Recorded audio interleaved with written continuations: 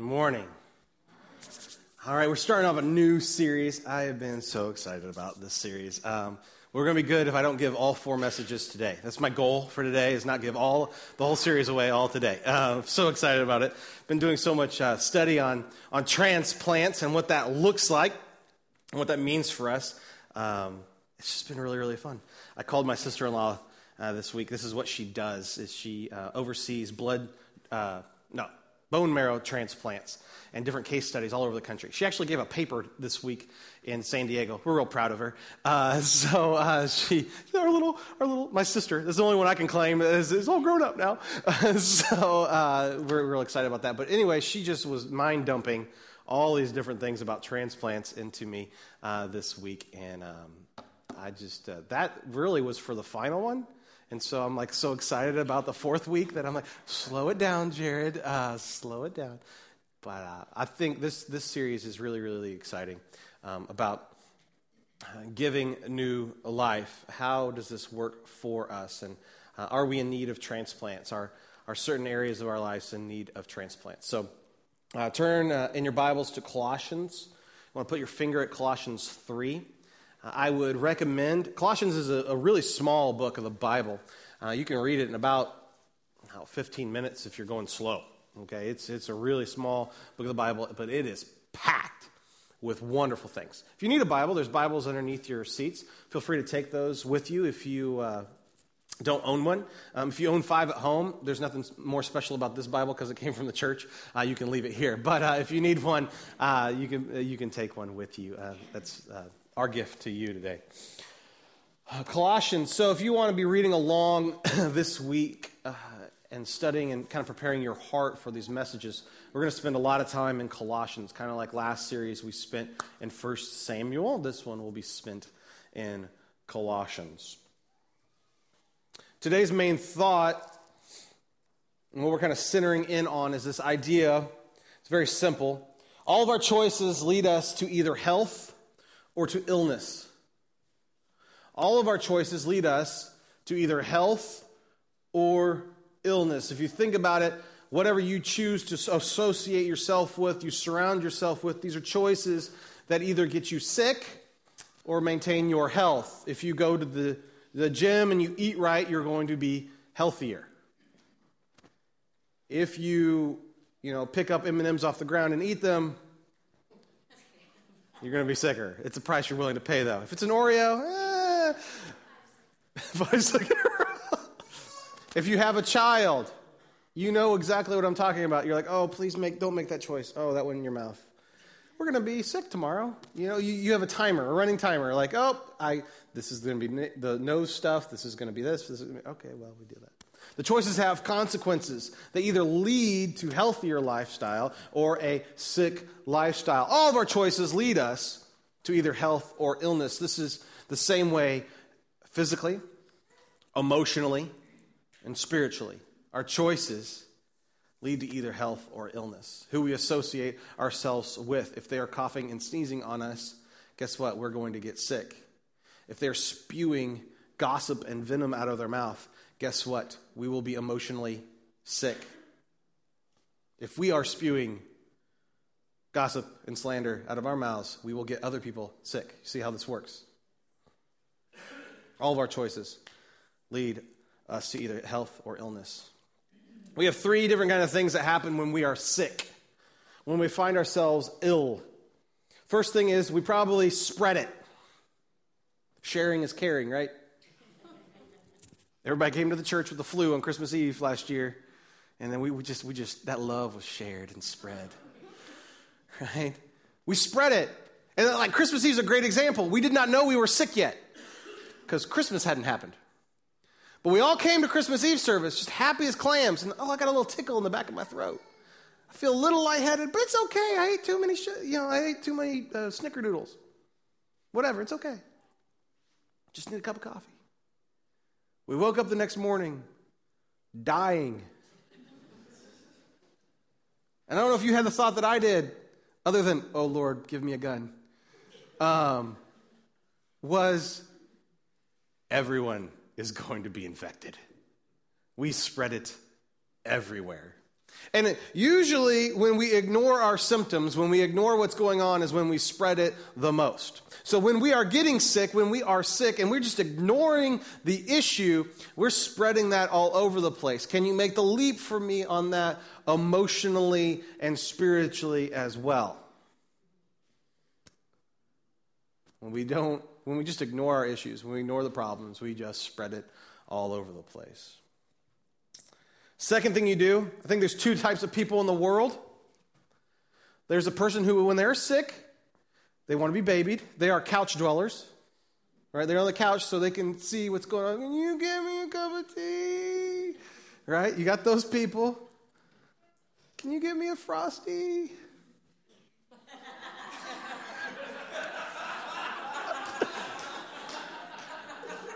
I'd like you to introduce you to my wife, Kelly, right here.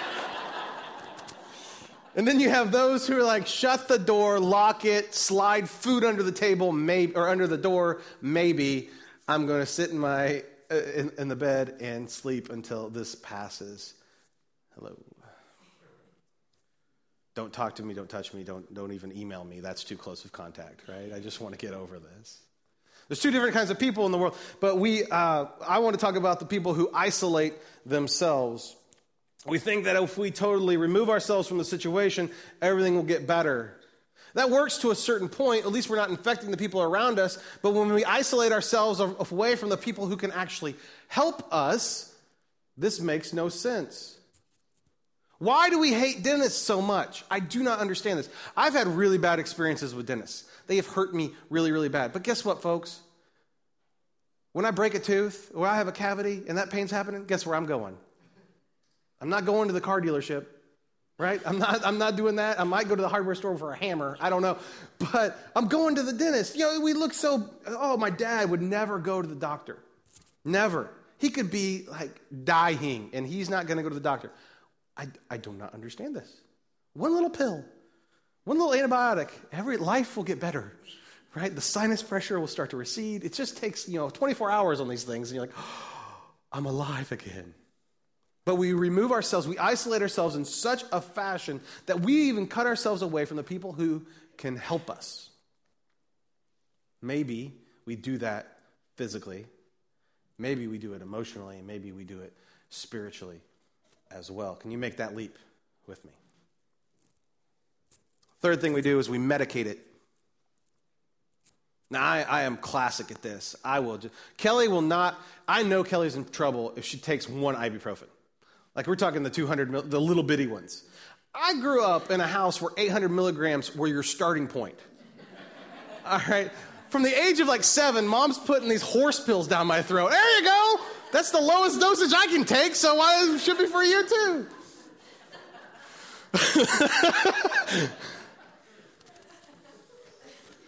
So when Kelly comes around, I'm like, how many you want? 6, 7? She's like, half of one, please. Huh. All right, we medicate these things. I will medicate those things. Jimmy, our worship leader, introduced me to something called a neti pot. Jimmy's one of those, he doesn't like to take actual pills, but he will try everything else around the sun. I don't really understand that. I'll do the pills. I'll double dip. Okay, I'm an equal opportunity medicator, all right? This is what's going on. Neti pots are kind of disgusting, weird things. Basically what happens is, I should have brought it with me, is you take it, you pour, I was not going to do it in front of you. You take it and you pour it up your nose and it comes out the other end. It's really, really weird and you go, how does that work? I have no idea. I don't know. Jimmy calls it his voodoo doctor. And we don't understand how this stuff works, but it works, and especially if you suffer from allergies, I would urge you to invest the $7 in a neti pot. However, it's just a weird thing, is it not? That's just a weird way to medicate an issue. Instead of taking care of the problems, instead of removing the cat from your house, I will sit here and medicate it. We medicate it. One of the things around my house that's famous, it's called a Wuffy Puffy. All right, if you probably don't know what a Wuffy Puffy is, and I totally understand that, you will know now. Back in the day, there was this thing called neosynephrine, I believe. There's little things. My grandfather would never be caught out of arm's reach of this thing. If you did, he would see a slight panic attack. He must have had burlap sinuses, Because every 5 minutes, he's spraying this basically acid up his nose to clean himself out because he was medicating the issue. Finally, he's medicating the ramifications of what the neosynephrine was doing to his sinuses, not actually any sinus problem. Sometimes we're medicating the extras, medicating the medication, right? Can you make the leap for me on that spiritually and emotionally as well? We medicate things. It doesn't necessarily have to be like our traditional, they're self-medicating with alcohol and drugs, right? We medicate ourselves with TV and the shows that we watch. We medicate ourselves in the way we isolate ourselves and the way we put ourselves in different circumstances. Instead of dealing with the spiritual and the emotional issues, we just medicate it with these pseudo things. Which what they really do, just like the Afrin or the neosynephrine, the Wuffy Puffy, is they just inflame the situation. It's temporary relief for an ongoing problem. Are you following me, tracking me? Okay. All of our choices lead us to either health or illness.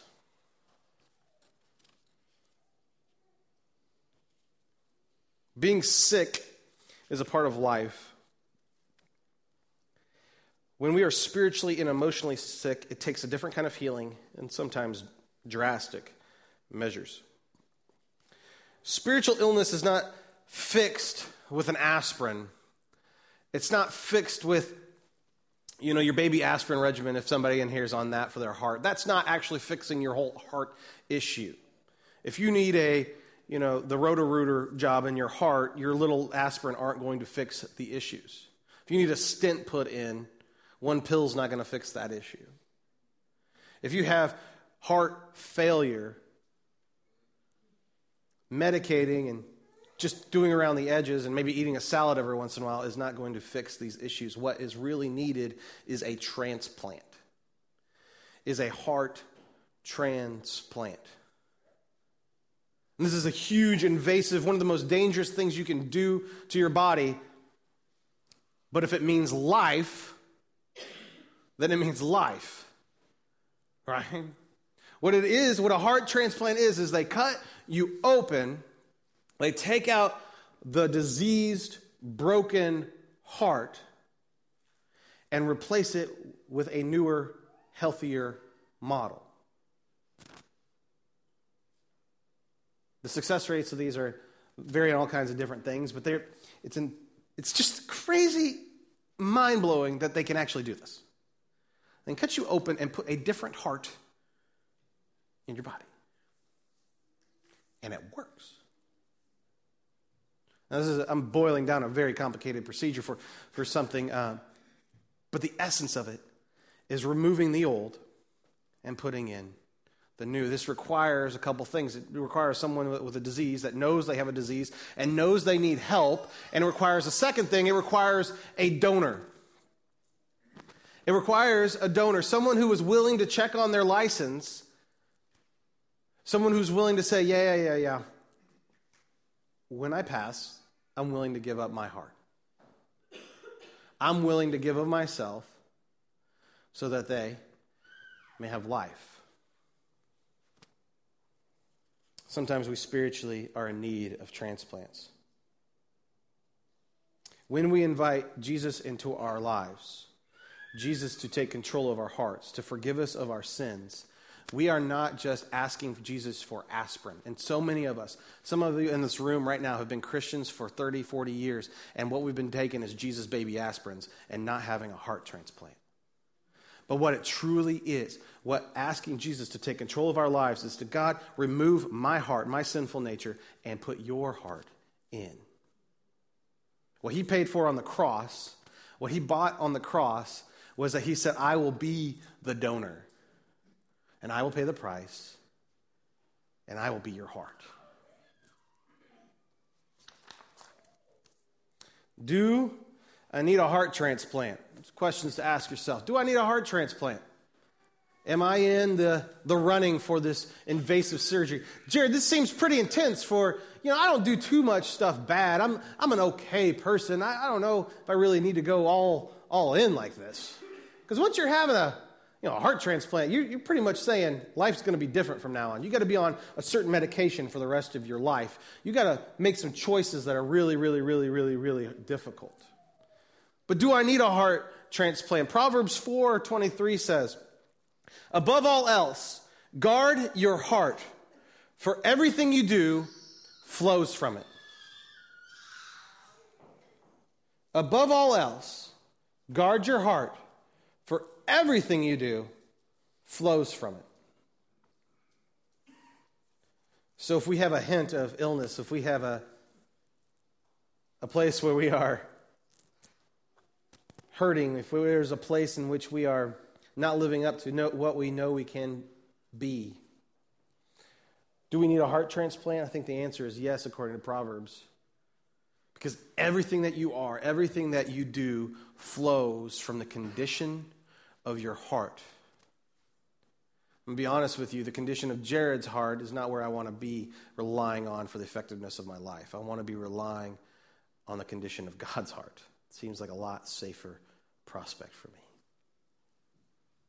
Above all else, guard your heart. From everything you do, flows on.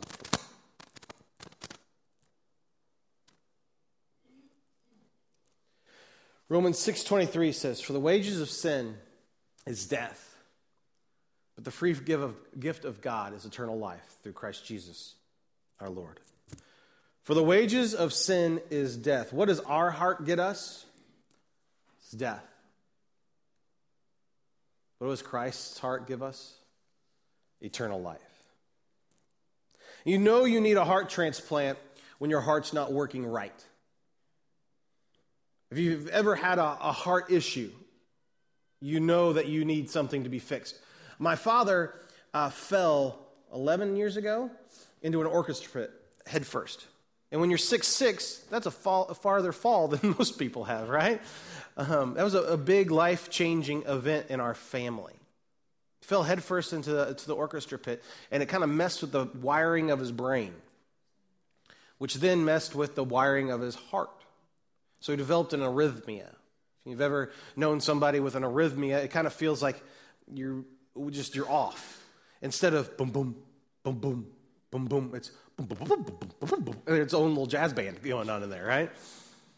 Well, that sounds cool, but it's not great when you're trying to live a life because all the different aortic and all that stuff's going. It's not good. Quality of life decreases quickly. You can't be the person that you're wanting to be. You can't be involved in the activities that you want to be. Not because it makes you. Dad got crankier. He couldn't do things. Crankier. I don't. What I was playing. He's not here. That's unfair. That's unfair. I'll apologize to him later, maybe. He got crankier. He got out of breath all the time. Like he couldn't play with the grandkids at all. Like it was just a 15-minute thing, and I got to go take a nap. I'm out of breath. This isn't working. And it took this really invasive procedure where they actually went in there and they burned. It's called, I think, an ablation. This is nuts. This is kind of sci-fi freaky stuff. But they will go in there and they burned off a nerve that was telling him his heart to go off. And so they said, hey, don't do that anymore. And then it went back into rhythm. When that happened, life changed. Life could be lived better. Life, according to my mother and I, life was drastically different than before the surgery and then after the surgery. When your heart is not functioning properly, you know it. Life cannot be lived to its fullest without it.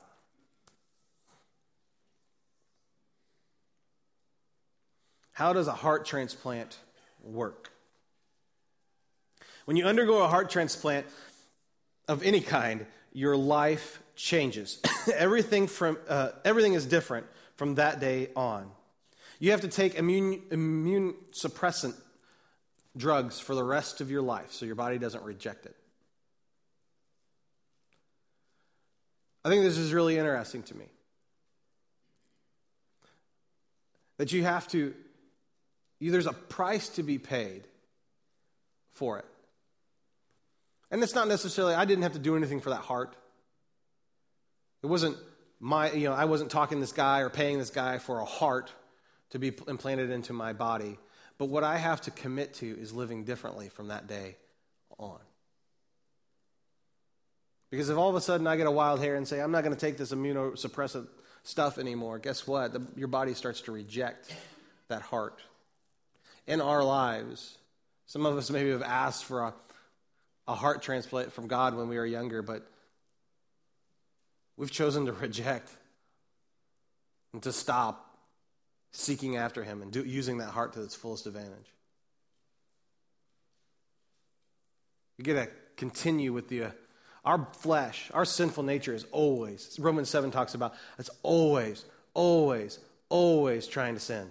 It's always trying to do the easy thing. It's always trying to be greedy. It's always trying to be lustful. It's always going to be tempted to lie and tempted to steal. You're like, oh, Jared, I am not tempted to steal. I don't know why you keep on saying that. Tax season's coming up. Want to run that past your head one more time? Tax season's coming up, right? You're going to fill out that form. Are you tempted to cheat and steal? Probably. He won't know. No one's going to know. Uncle Sam's not going to figure it out. You know, it's called integrity.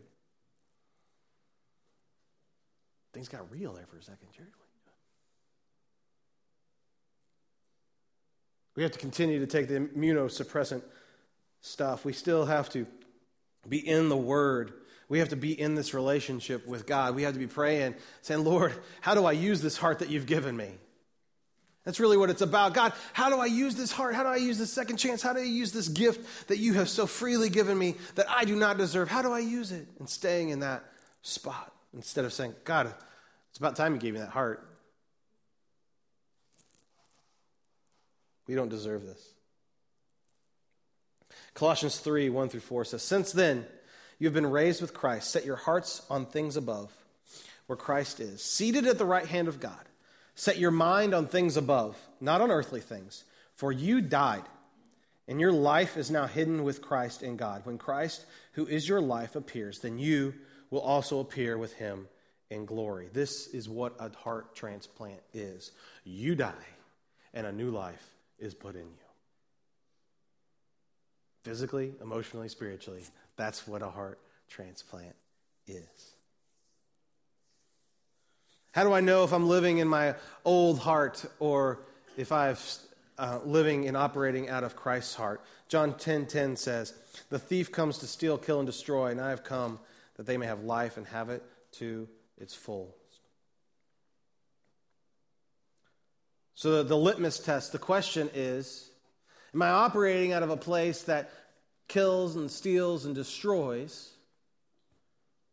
Or am I operating out of a place where people have life around me and I have life around me? It's easy to know whose heart you're operating with. Is it the thief's heart or Jesus' heart? Because what did Proverbs say? Above all else, guard your heart, because for everything you do flows out of it. Is your heart a thief's heart, or is it God's heart? Is it a heart of destruction or a heart of life? Simple questions to ask yourself.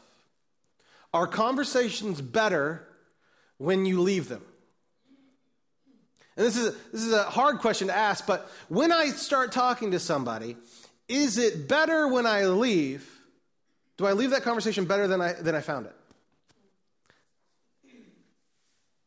Now, this is hard for me because I like to go into a conversation and I can get people to laugh and, that's funny, let's talk about that. There you go.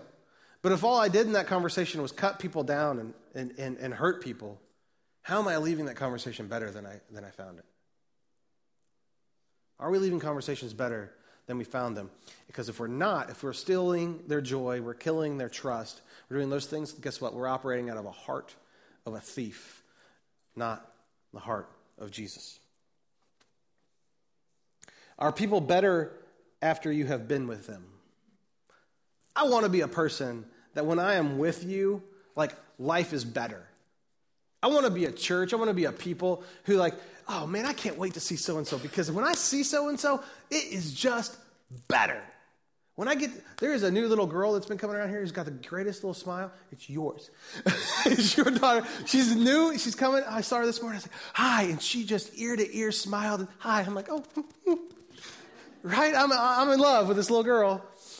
Just because of her smile, she makes everything better just by seeing it. And there's no reason that we can't do that for each other all the time. Are we better or worse?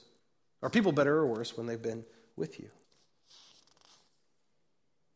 I used to tell, when I was a student pastor, my boys, I said, listen, I don't know if you're going to, I married my high school sweetheart. It makes youth ministry really, really difficult when you marry your high school sweetheart. Because you can't say, you're not going to marry her. Well, you did. Shut up. Right? Yeah, but she should have dumped me. Okay. Well, we all agree with that, Jared. But what I told the guys is I said, listen. I don't know if you're going to wind up with this girl, but do this. Be the best boyfriend she'll ever have. If you can do that 10 years from now, man, I really screwed that one up. That guy was good. You show her what a godly man can be.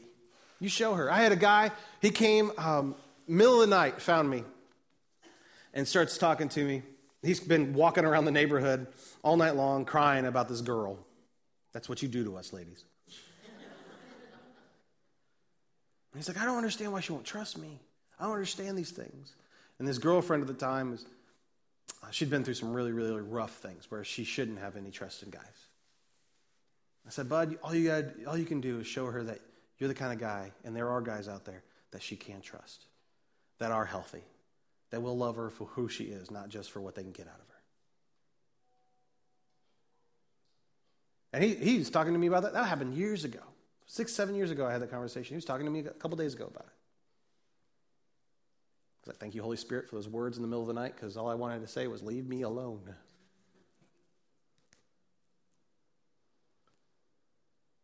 How do we leave people after we're not around them anymore? Are they better? Are they better off? Are they healthier? Or are we just spreading disease? What are the benefits of a transplant? When God replaces our hearts with his heart, what's the benefit? One is we get a healthy heart. We get to start operating out of something that is better. Our worldview can change. The way in which we operate and live and act emotionally, spiritually, even physically can be dramatically different. The benefit of having a heart transplant is this: you can have life. If you're on the heart transplant list, the reason is you can no longer live in the condition that you are. For so many of us spiritually, we can no longer live, and we cannot have eternal life without having a heart transplant. We can no longer go on spiritually the way we are without a heart transplant. Without our sick, worldly thief heart being removed and God's heart being put in. Take an inventory of your conversations from last week. What was left in your wake? Was it pain or was it joy? Was it hurt or was it peace? How's your heart? Take an inventory of your thoughts. Do you focus in on people who have hurt you and maybe how you've hurt others, or do you focus in on how you can bring life to others? Because that's the difference. The thief heart kills, steals, and destroys. The heart of God gives life, abundant life. So how can I get on the transplant list?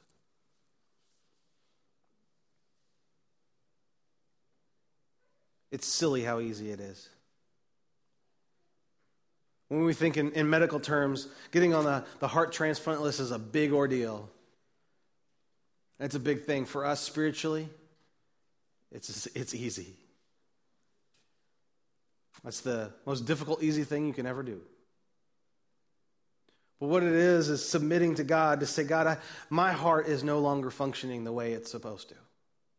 My heart is not giving me the life that it's supposed to. This isn't the life that I want. I don't want to be the joy sucker. I don't want to be a kill, steal, and destroy kind of person. What I want to be is a person who gives life.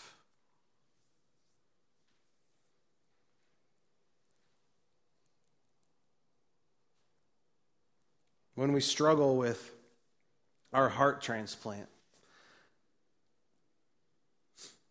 it's to think, God, will you come and take this old heart and replace it with yours?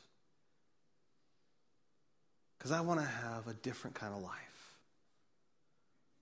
A life so I can truly live. An abundant kind of life. If that's you today, won't you pray with me? Band, come on forward. God, I know today I just want to kind of do a check of my own life. Lord, the people in this room that are prompted and thinking, yeah, I need that heart transplant. God, I ask you to move in their hearts right now, that they would ask you, God, just simply and pray along with me, God, would you take my heart and replace it with yours? I give you my life, God.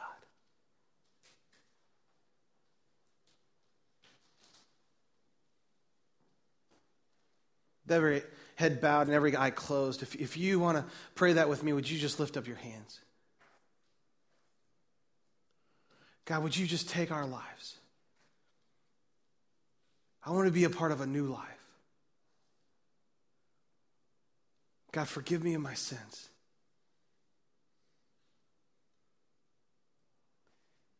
Thank you, Lord. Thank you for a new opportunity, a new future, and a new hope. In Jesus' name I pray. Amen.